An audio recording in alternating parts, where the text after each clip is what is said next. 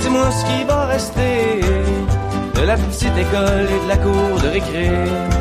Quand les avions en papier ne partent plus au vent, on se dit que le bon temps passe finalement comme une étoile filante. C'était les étoiles filantes des Cowboys Fringants. Je voulais commencer l'émission de cette semaine par cette chanson qui est un peu une de mes chansons favorites du répertoire québécois. Karl Tremblay, comme vous le savez, est décédé ce mercredi suite des conséquences de son cancer du prostate, et le Québec pleure. On disait l'Amérique pleure pour reprendre le titre de son album, et c'est le Québec qui pleure aussi cette semaine. Julien Corona, micro. Et aujourd'hui, on va discuter de transition un peu différente, mais on va discuter d'environnement avec deux anciennes de mes collègues au Journal de Montréal, plutôt 24 heures. Camille Dauphiné-Pétier, bonjour Camille. Bonjour. Et Elisabeth Ménard, bonjour Elisabeth. Bonjour. Ça me fait plaisir de vous voir. Même chose. Et, je sais pas si je vais un peu vous alterner entre le vouvoiement et le tutoiement. Le vouvoiement pour garder la règle. On peut se tutoyer, je pense. J'ai l'habitude de tutoyer tout le monde dans des déplaise à certaines personnes.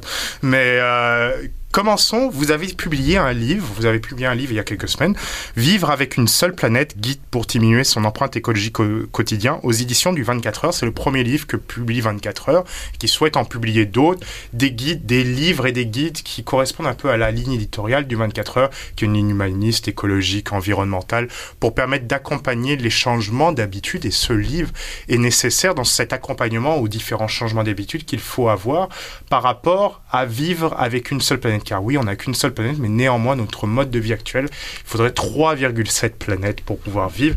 Et vient là le problème de comment accompagner ces changements d'habitude sans brusquer les gens et pour que les gens acceptent et comprennent cette nouvelle réalité environnementale. Camille, si tu voulais commencer. Oui, tout à fait. Je pense que l'introduction que tu fais est vraiment très juste. C'est ça l'objectif de notre livre. On sait qu'avec, on parle de plus en plus des changements climatiques, on en ressent de plus en plus les conséquences. On l'a vu l'été dernier avec les feux de forêt notamment. Totalement. Et devant tout ça, il y a beaucoup de monde qui se disent « OK, je veux faire quelque chose, mais quoi exactement? » Il y a tellement de gestes dont on entend parler, mais lesquels ont vraiment de l'impact, lesquels moi je peux appliquer, par où je peux commencer? C'est pour mettre de l'ordre un peu dans tout ça qu'on a décidé d'écrire le guide, qui est, comme tu le dis, un guide pratique, qui se veut de l'accompagnement, qui n'est pas du tout moralisateur ni prescriptif, mais vraiment pour outiller les gens à travers leur changement d'habitude. Elisabeth, vous avez choisi dans le guide 6 grands thèmes: consommation, logement, alimentation, transport, gestion des déchets, voyage et activité. Pourquoi ces grands thèmes se concentrer? Parce que est-ce que vous considérez qu'avec ces grands thèmes, tu considères que ça correspond un peu à l'ensemble des grands éléments où les modifications doivent venir? Est-ce qu'il y en a d'autres que vous auriez souhaité peut-être aussi aborder?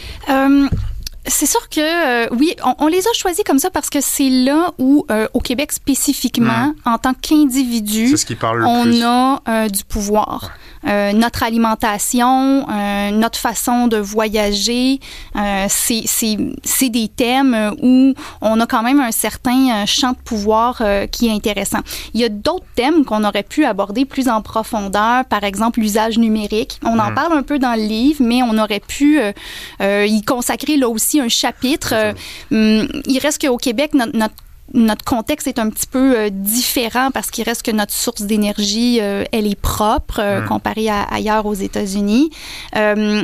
Donc, c'est un thème qu'on a choisi d'aborder plus en surface à ce moment-là. Le travail, avant de revenir un peu sur le détail du livre et ce que vous proposez en détail dans cet ouvrage, le travail, vous l'avez fait sur 1 an, vous deux, en même temps que le travail, pour connaître la quantité de travail qu'on peut avoir à la salle de presse, ça devait être dur. Non. Comment vous avez réussi à jongler toutes les deux? C'est surtout Camille. Camille en premier. Bonne question. Comment tu as pu réussir à jongler avec ça en relisant mes textes? C'était plus surtout Jean-Philippe qui relisait mes textes, même si parfois tu en as relu un peu.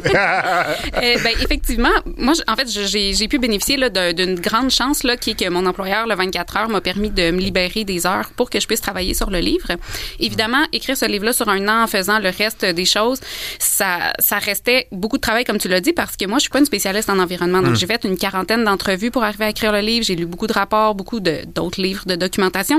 Donc, je veux pas dire là, que ça s'est fait facilement, mais j'ai eu la chance d'être libérée quelques heures pour travailler là-dessus parce qu'on a aussi réutilisé du contenu de mes entrevues qui se sont pas rendues jusque dans le livre, dans des articles. Fait que ça, je souligne quand même là. Est-ce que, par exemple, pour les transports, tu as réutilisé du contenu de tes voyages le long des lignes de métro? Oui, exactement. Moi, je suis passionnée de transport en commun. D'ailleurs, c'est un des beats journalistiques que je couvre. Donc, il y a aussi de l'information qui provient dans le livre d'articles que j'avais écrits par le passé. J'ai un peu extrapolé sur cette information-là. Fait que ça a été pour moi là, vraiment un travail que j'ai fait en conjonction avec le journalisme puis qui s'est bien passé. Il fallait être organisé, par exemple. Ouais. Elisabeth? Pour moi, le contexte a été assez différent parce qu'en fait, j'ai été en congé maternité pendant la rédaction de ce livre-là. C'est pourquoi aussi... C'est Camille qui est l'autrice principale du livre. C'est elle qui en a écrit la plus importante partie. Moi, j'ai contribué, avant de partir en congé maternité, j'ai contribué à l'idéation, à la structure, puis ensuite, j'ai écrit un chapitre et la conclusion du livre. Est-ce qu'il y a un aspect un peu bénéfique ou plutôt salutaire avec ce livre au niveau où vous concentrez, vous écrivez sur des beats favoris, un peu, façon de parler, les beats qui vous branchent, que vous dites c'est important que les gens puissent en savoir. Mais là, grâce à ce livre aussi, vous êtes un peu délié des sortes d'impératifs journalistiques actuels, surtout les impératifs, par exemple, pour le journaliste web, où c'est le nombre de caractères, la présentation des phrases courtes pour brancher. Là, vous pouvez aller vraiment dans le fond du détail pour expliquer aux gens et un peu accompagner les gens dans les changements nécessaires qu'ils doivent faire. Ben, c'est drôle parce que Camille et moi, on avait beaucoup des réflexes journalistiques pendant l'écriture. On laissait des notes à l'éditrice. On pourrait ajouter telle information si l'espace nous le permet. Puis elle nous répondait, on a tout l'espace qu'il faut. Tant que c'est pertinent, comme faites-vous-en pas avec ça. Mettez ce qu'il y a à mettre, puis on enlèvera si jamais on trouve que c'est pas pertinent. Est-ce que c'est salutaire? Moi, j'ai trouvé ça difficile, en fait, de penser autrement. Ça fait presque 15 ans que je suis journaliste, donc vraiment penser à un autre format, c'est un défi. Camille? Oui, mais moi, je trouve que en fait, notre formation en journalisme là, qui nous pousse à savoir écrire des formats courts avec des points formes, des trucs très accessibles et rapides à consommer, ça fait en sorte que le livre est quand même pas trop lourd. T'sais, on aborde quand même, je pense, là, un éventail super large de sujets. On le fait tenir en 250 courtes pages là, qui se lisent quand même bien. Et la présentation se fait un peu comme des points formes un peu plus détaillés, ce que je trouve assez génial. On souhaite accompagner, on souhaite donner des fact sheets, des feuilles d'accompagnement, des feuilles de faits pour que les gens puissent s'y répertorier le plus rapidement et le plus simplement possible. C'est vraiment pas comme un essai sur l'environnement comme on voit souvent. En fait, justement, on voulait trancher un peu avec ces livres-là qui sont super pertinents mais qui sont pas ce qu'on voulait faire. Nous, c'est super grand public. C'est un format guide. Camille Dauphiné-Pété, Elisabeth Ménard, Vivre avec une seule planète, vous avez écrit ce livre dans la perspective de donner du pouvoir et de l'information aux gens pour affronter et lutter contre la crise climatique. Le premier sujet, c'est la consommation. Qu'est-ce qu'il faudrait changer au niveau de la consommation? Il faut consommer moins. c'est vraiment... j'ai des chiffres que je me suis mis en note, mais dont on parle dans le livre. La quantité de matériaux que l'humanité consomme a quadruplé depuis 1970. En 50 ans, plus de 50 ans. Ouais, quadruplé. C'est énorme. Et là-dedans, évidemment, les déchets électroniques. Donc, on a juste à penser à nos téléphones cellulaires, nos ordinateurs, nos tablettes qu'on consomme très rapidement. On est victime aussi de l'obsolescence programmée, évidemment. C'est pas juste des questions de personnel, en fait. C'est pas juste une question de choix personnel. La quantité de déchets électroniques a augmenté de 21% en 4 ans, entre 2015 et 2019. Et surtout, dans l'aspect consommation, il y a un point qui est assez intéressant. C'est même plus tous les matériaux qu'on a besoin pour construire, c'est que ces déchets sont de moins en moins périssables dans le sens que quand ils sont abandonnés, c'est de plus en plus dur de les réutiliser, de les reconfigurer pour les réutiliser. Le recyclage, c'est pas une panacée. Juste la question du plastique au Québec, on recycle, je pense, c'est 8 ou 10% de notre plastique en réalité. Puis dans le monde, c'est à peu près autour de 10% aussi. Donc, c'est pas parce qu'on s'en débarrasse de façon responsable, par exemple, en l'apportant à l'éco-centre, qu'on est capable de le recycler. Donc oui, on fait beaucoup de déchets électroniques. On a aussi beaucoup de déchets de vêtements. Il y a des photos, il y a quelques années, qui sont devenues virales. On voyait, c'est des montagnes de vêtements qui ont été abandonnés dans le désert d'Atacama au Chili. Puis ça, il y a des vêtements qui proviennent d'Amérique du Nord. Quand nous, on s'en débarrasse en centre de dons, s'ils ne trouvent pas un acheteur, c'est souvent envoyé dans des pays du Sud global qui, eux, ont même pas les infrastructures, finalement, pour s'en débarrasser correctement. Puis ça s'en vient polluer l'environnement, les cours d'eau. Les vêtements qu'on consomme, là, il faut que je me souvienne, j'ai pas les chiffres devant moi. Je pense que dans le livre, on dit qu'on a augmenté notre consommation de vêtements de 60% entre 2000 et 2014. Et alors que tout peut être facilement réutilisé, surtout quand on voit, on vend les bonnes habitudes au Québec, Renaissance, les choses, Armée du Salut, réutiliser, acheter, réutiliser les vêtements et tout ça. Mais finalement, quand on se rend compte, certes, on les réutilise, mais on achète encore beaucoup trop de neufs. Et moi, c'est quelque chose qui m'avait percuté, je me souviens, quand j'étais arrivé au Québec il y a quelques années.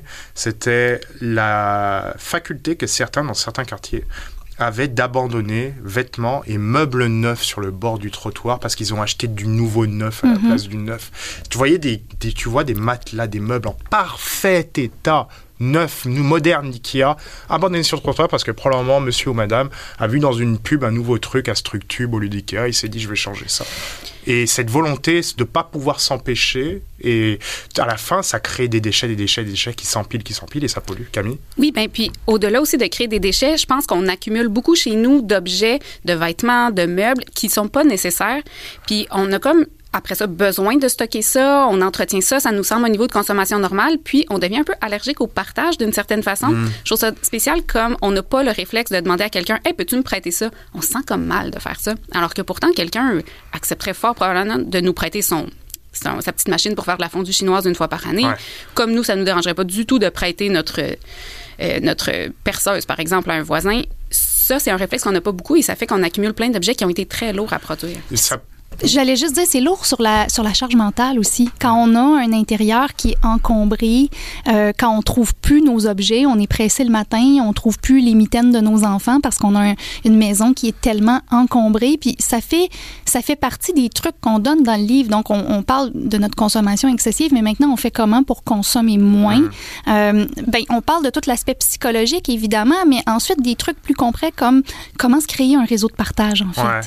Pour que ce soit fait de façon responsable puis respectueuse. C'est là quand peut-être les réseaux sociaux en compte. Les réseaux sociaux ont d'énormes mauvais côtés, mais sur cet aspect-là, en rapprochant les gens en créant des réseaux de partage, des réseaux d'échange, ils peuvent être utiles. Oui, tout à fait. Il existe des pages Facebook qu'on appelle des Buy Nothing, donc on n'achetait rien. Ouais. C'est des pages qui sont communautaires, donc souvent ça va être le nom de notre quartier ou le nom de notre ville suivi de Buy Nothing. Et là, on peut demander ou offrir, faire du troc, puis avec nos voisins.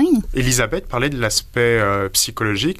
Camille, hier, en préparation de notre revue, on avait discuté, au-delà de les gens doivent modifier leur comportement, et c'est quelque chose qui pourrait s'adapter à tous les sujets que vous traitez dans votre livre, à toutes les deux.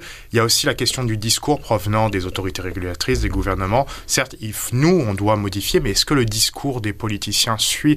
Est-ce que les régulations pour forcer à un changement, pour inciter à ce changement de discours suivent, et c'est là où peut-être pose le problème.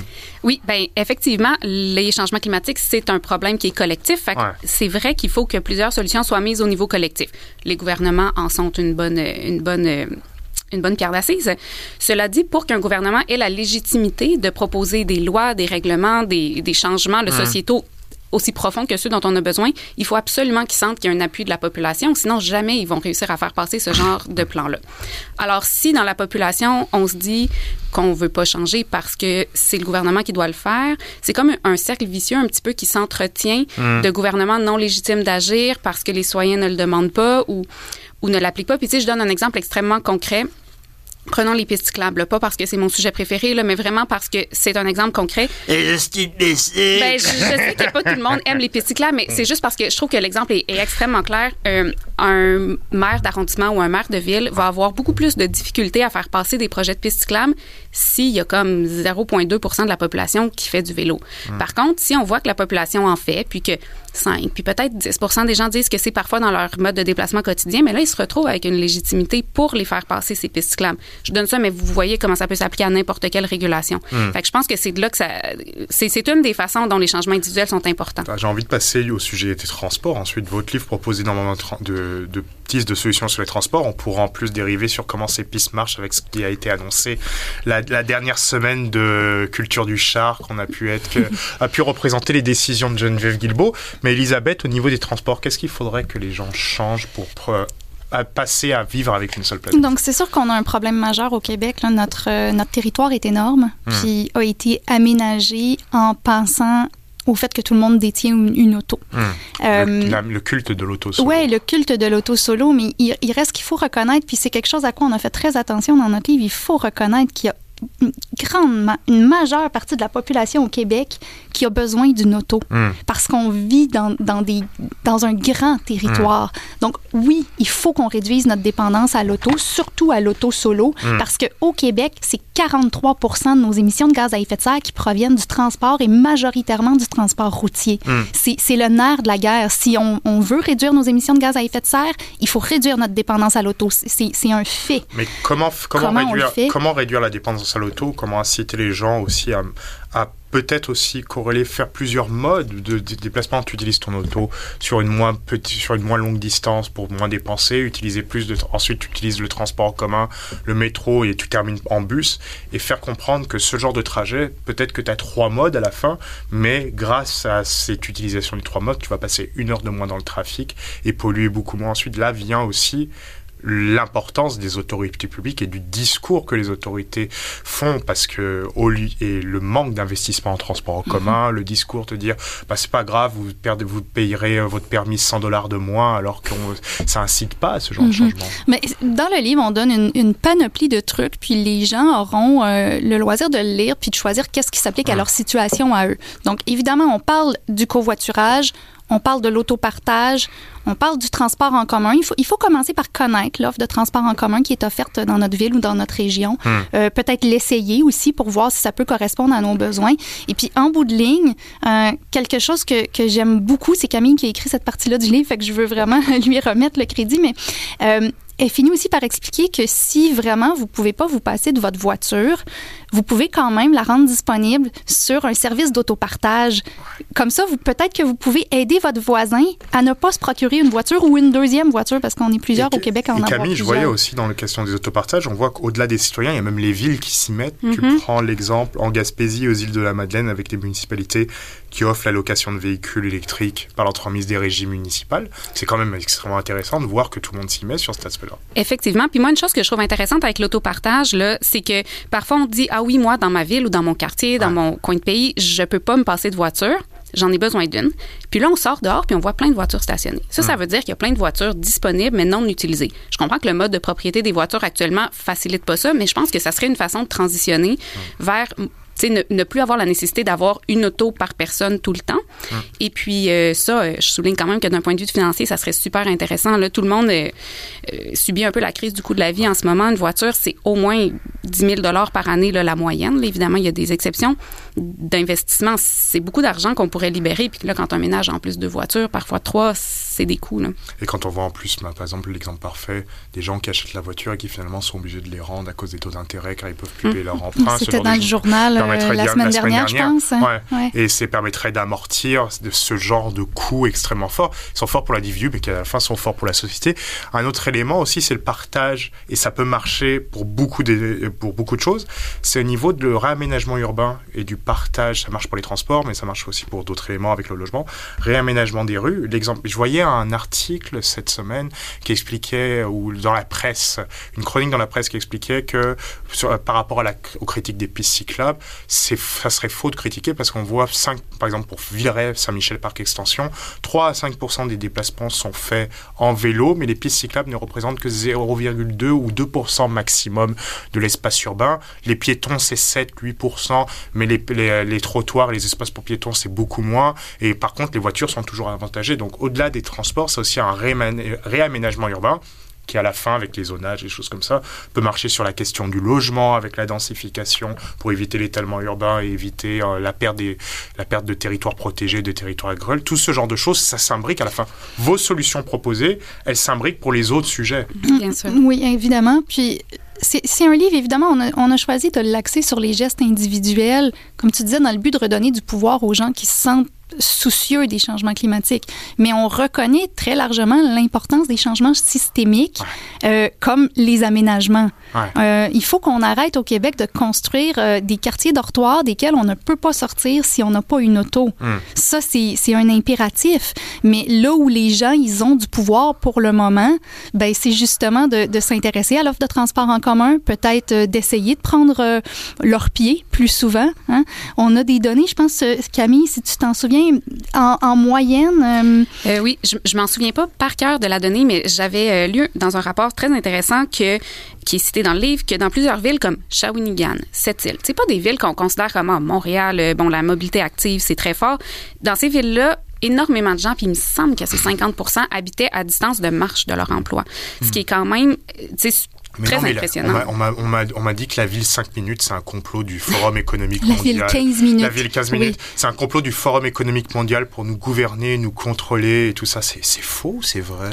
Ouais, ça, c'est mon sujet parce que moi, que je couvre les enjeux climatiques au quotidien, je suis la cible de ceux qu'on appelle les complotistes qui, justement, pensent que la ville 15 minutes, c'est un complot pour nous enfermer. C'est ça. Non, ce n'est pas ça. La ville 15 minutes, c'est un concept d'urbanisme qui propose l'idée de construire des villes ou des quartiers où les emplois, les services et les habitations sont toutes situées à l'intérieur d'un rayon de 15 minutes, accessibles à pied ou en vélo. Ce qui finalement comment ça marche à Shawinigan ou à Sherbrooke et tout ça depuis extrêmement longtemps. Dans les cœurs villageois en général, oui. Ouais.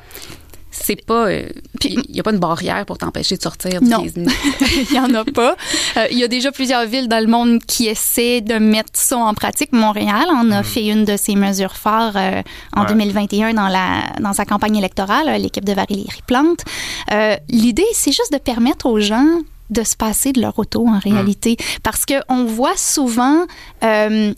l'auto comme étant le choix individuel ultime, la liberté. Mais on oublie trop souvent de parler à quel point on devient esclave de nos autos financièrement parce que ça coûte extrêmement cher. Non seulement d'avoir une auto, mais de financer notre réseau routier. Ça coûte extrêmement cher au Québec et en bout de ligne, c'est tout sauf un choix individuel. On nous retire un choix. Quand tu vis dans un quartier dont où tu peux même pas aller acheter une pinte de lait si tu n'as pas d'auto, c'est pas ça un choix. On t'impose. On subventionne l'entretien. J'avais vu quelque chose à propos des problèmes au niveau des transports et des déficits des sociétés de transport.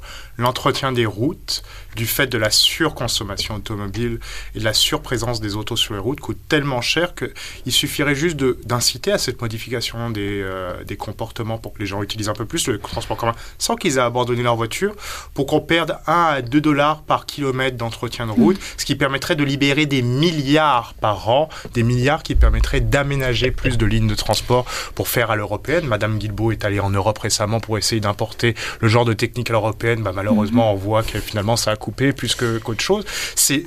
Les solutions sont là sans faire de guerre à l'auto telle que les opposants à ce genre de solution le disent. Je veux juste mettre un bémol à ce que tu dis. Je pense que l'idée, c'est pas juste de changer les comportements. Oui, nous, on part du principe que le changement part des individus, mais il faut aussi leur offrir du transport en commun qui est digne de ce nom. Et on n'a pas ça au Québec en ce moment. Ça me semble bien. On allait faire un tramway, mais oh mon Dieu, il allait avoir une dalle surélevée de 10 cm qui allait faire mal au pare-brise à Québec et tout. Mais Camille, tu voulais peut-être rajouter une dernière chose sur le transport en commun. Une donnée intéressante dont on parle peu, je trouve, au Québec, c'est que le transport interurbain en autobus entre les villes, donc pour faire Montréal-Sherbrooke, Montréal-Québec, reçoit 0 $ de subvention du gouvernement provincial. C'est quand même incroyable. Et tu en parles souvent dans tes publications sur les réseaux sociaux quand tu rentres à Sherbrooke, car tu es originaire du coin. Tu prends le bus et pour avoir vécu à Sherbrooke aussi, le prix est scandaleux pour la distance et aussi la qualité de l'offre. Puis encore une fois, puis je veux dire, c'est pas la faute des transporteurs, c'est qu'ils sont zéro subventionnés, ce qui est très rare dans le transport collectif. Ils doivent rechercher la rentabilité. Oui, puis c'est ce qui fait aussi que dans les dernières décennies, on a constaté un déclin du nombre de lignes d'autobus offertes au Québec. C'est disons, l'inverse de la tendance dans laquelle il faut aller si on veut vivre à l'intérieur des ressources d'une planète. Vous parlez aussi dans votre livre d'autres sujets, l'alimentation, le logement, on en a parlé, les voyages et les activités. Je voudrais qu'on parle d'alimentation. On dit souvent au niveau de l'alimentation, pour changer, il faudrait abandonner un peu moins de viande, ce genre d'éléments. Est-ce que ça fait partie de vos contextes? Ou est-ce qu'il faudrait passer strictement du bœuf au tofu? Ou parce que le tofu, ça prend beaucoup d'eau à produire, il faudrait peut-être aller du bœuf au poulet? En fait, ce que je trouve super intéressant, c'est que ce que j'ai appris qui, moi, m'a vraiment happé, c'est que juste arrêter de consommer du bœuf, passer du bœuf au poulet. Ça a un impact plus important sur notre empreinte environnementale que de passer du poulet au tofu. Donc, si vous n'êtes pas prêt à devenir végétarien à 100%, c'est correct. Vous pouvez juste remplacer une partie de votre viande rouge, de votre bœuf, par du poulet, puis votre impact va être vraiment important. Ouais.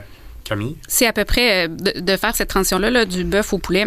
On l'utilise parce que c'est divisé par 10, dans le fond, l'impact environnemental de ces protéines-là. C'est pas rien, puis c'est un changement qui est plus facile à appliquer dans la vie des gens, ou de l'appliquer au moins de temps en temps, que de devenir végétarien. En général, les protéines végétales ont toutes là, un impact environnemental plus faible que les protéines animales pour la simple et bonne raison que pour nourrir les animaux, il faut produire énormément de protéines végétales. C'est un calcul assez simple. Mais reste qu'on n'a pas besoin d'être dans le tout ou rien pour avoir un gros impact. Puis il y a des changements qui peuvent être faits là, dont on se rendra à peine compte. Là. On mentionne bœuf-poulet, mais dans le fond, on a dans le livre un petit tableau là, qui les catégorise toutes. Camille Dauphiné-Pelletier, Elisabeth Ménard, vous êtes les autrices de Vivre avec une seule planète, guide pour diminuer son empreinte écologique au quotidien aux éditions du 24 heures. Il va y avoir d'autres livres, c'est le premier livre, il va en avoir d'autres, ça c'est sûr. Ma dernière question, c'est on parle des gestes individuels des personnes particulières. Mais est-ce que l'autre exemple parlant, c'est un peu la question piège, c'est qu'il ne faut pas oublier le geste des grandes entreprises, de ces grands pollueurs. C'est eux qui polluent le plus, qui sont parfois mortifères pour l'environnement par leur comportement, qui polluent pour créer leurs matériaux, pour avoir leur petit lithium, pour faire des batteries de voitures électriques. Je regarde Elon Musk. Ce genre de choses, est-ce que c'est à eux qu'il faut aussi s'adresser? J'adore ta question. C'est pas une question piège. Je suis vraiment contente que tu la poses parce qu'on aborde ça dans notre livre, dans la conclusion du livre. On reconnaît les changements systémiques dont on a besoin, mais il faut quand même reconnaître aussi que le changement vient des individus. Donc oui, c'est les entreprises qui polluent le plus. Au Canada particulièrement, l'industrie pétrolière et gazière, c'est 28% de nos gaz à effet de serre. Et les entreprises canadiennes qui sont à l'étranger, les minières qui polluent énormément dans les pays par contumace, c'est le Canada qui pollue ailleurs. Mais comme le disait Camille tantôt, il n'y a pas un politicien qui va se présenter à la Chambre des communes ou à l'Assemblée nationale pour présenter un projet de loi que personne lui a demandé. Il y a quand même beaucoup d'études qui démontrent que le changement vient d'abord des individus, puis ensuite des politiques. Puis je peux me permettre de citer quelque chose qu'on dit à la fin du livre, c'est que plusieurs personnes ne se voient pas comme faisant partie de la solution ou du problème, mais regardent plutôt vers les gouvernements, les technologies ou les entreprises pour régler les problèmes. Mais qui initie le changement? C'est vous. C'est les individus. Ouais. C'est une belle phrase pour terminer le livre. Et c'est une belle phrase pour terminer cette entrevue. Camille Dauphiné-Pelletier, merci. Merci à toi. Elisabeth Ménard, merci. Merci, Julien. Vivre avec une seule planète, guide pour diminuer son empreinte écologique au quotidien aux éditions du 24 heures et c'est disponible dans toutes vos librairies favorites. Supportez vos libraires locaux. Et quant à nous, on se retrouve la semaine prochaine pour un nouveau numéro de l'émission. On va parler d'impôts et d'austérité après la présentation de la mise à jour économique de la semaine dernière. C'est une belle fin de semaine aux antennes de Radio VM.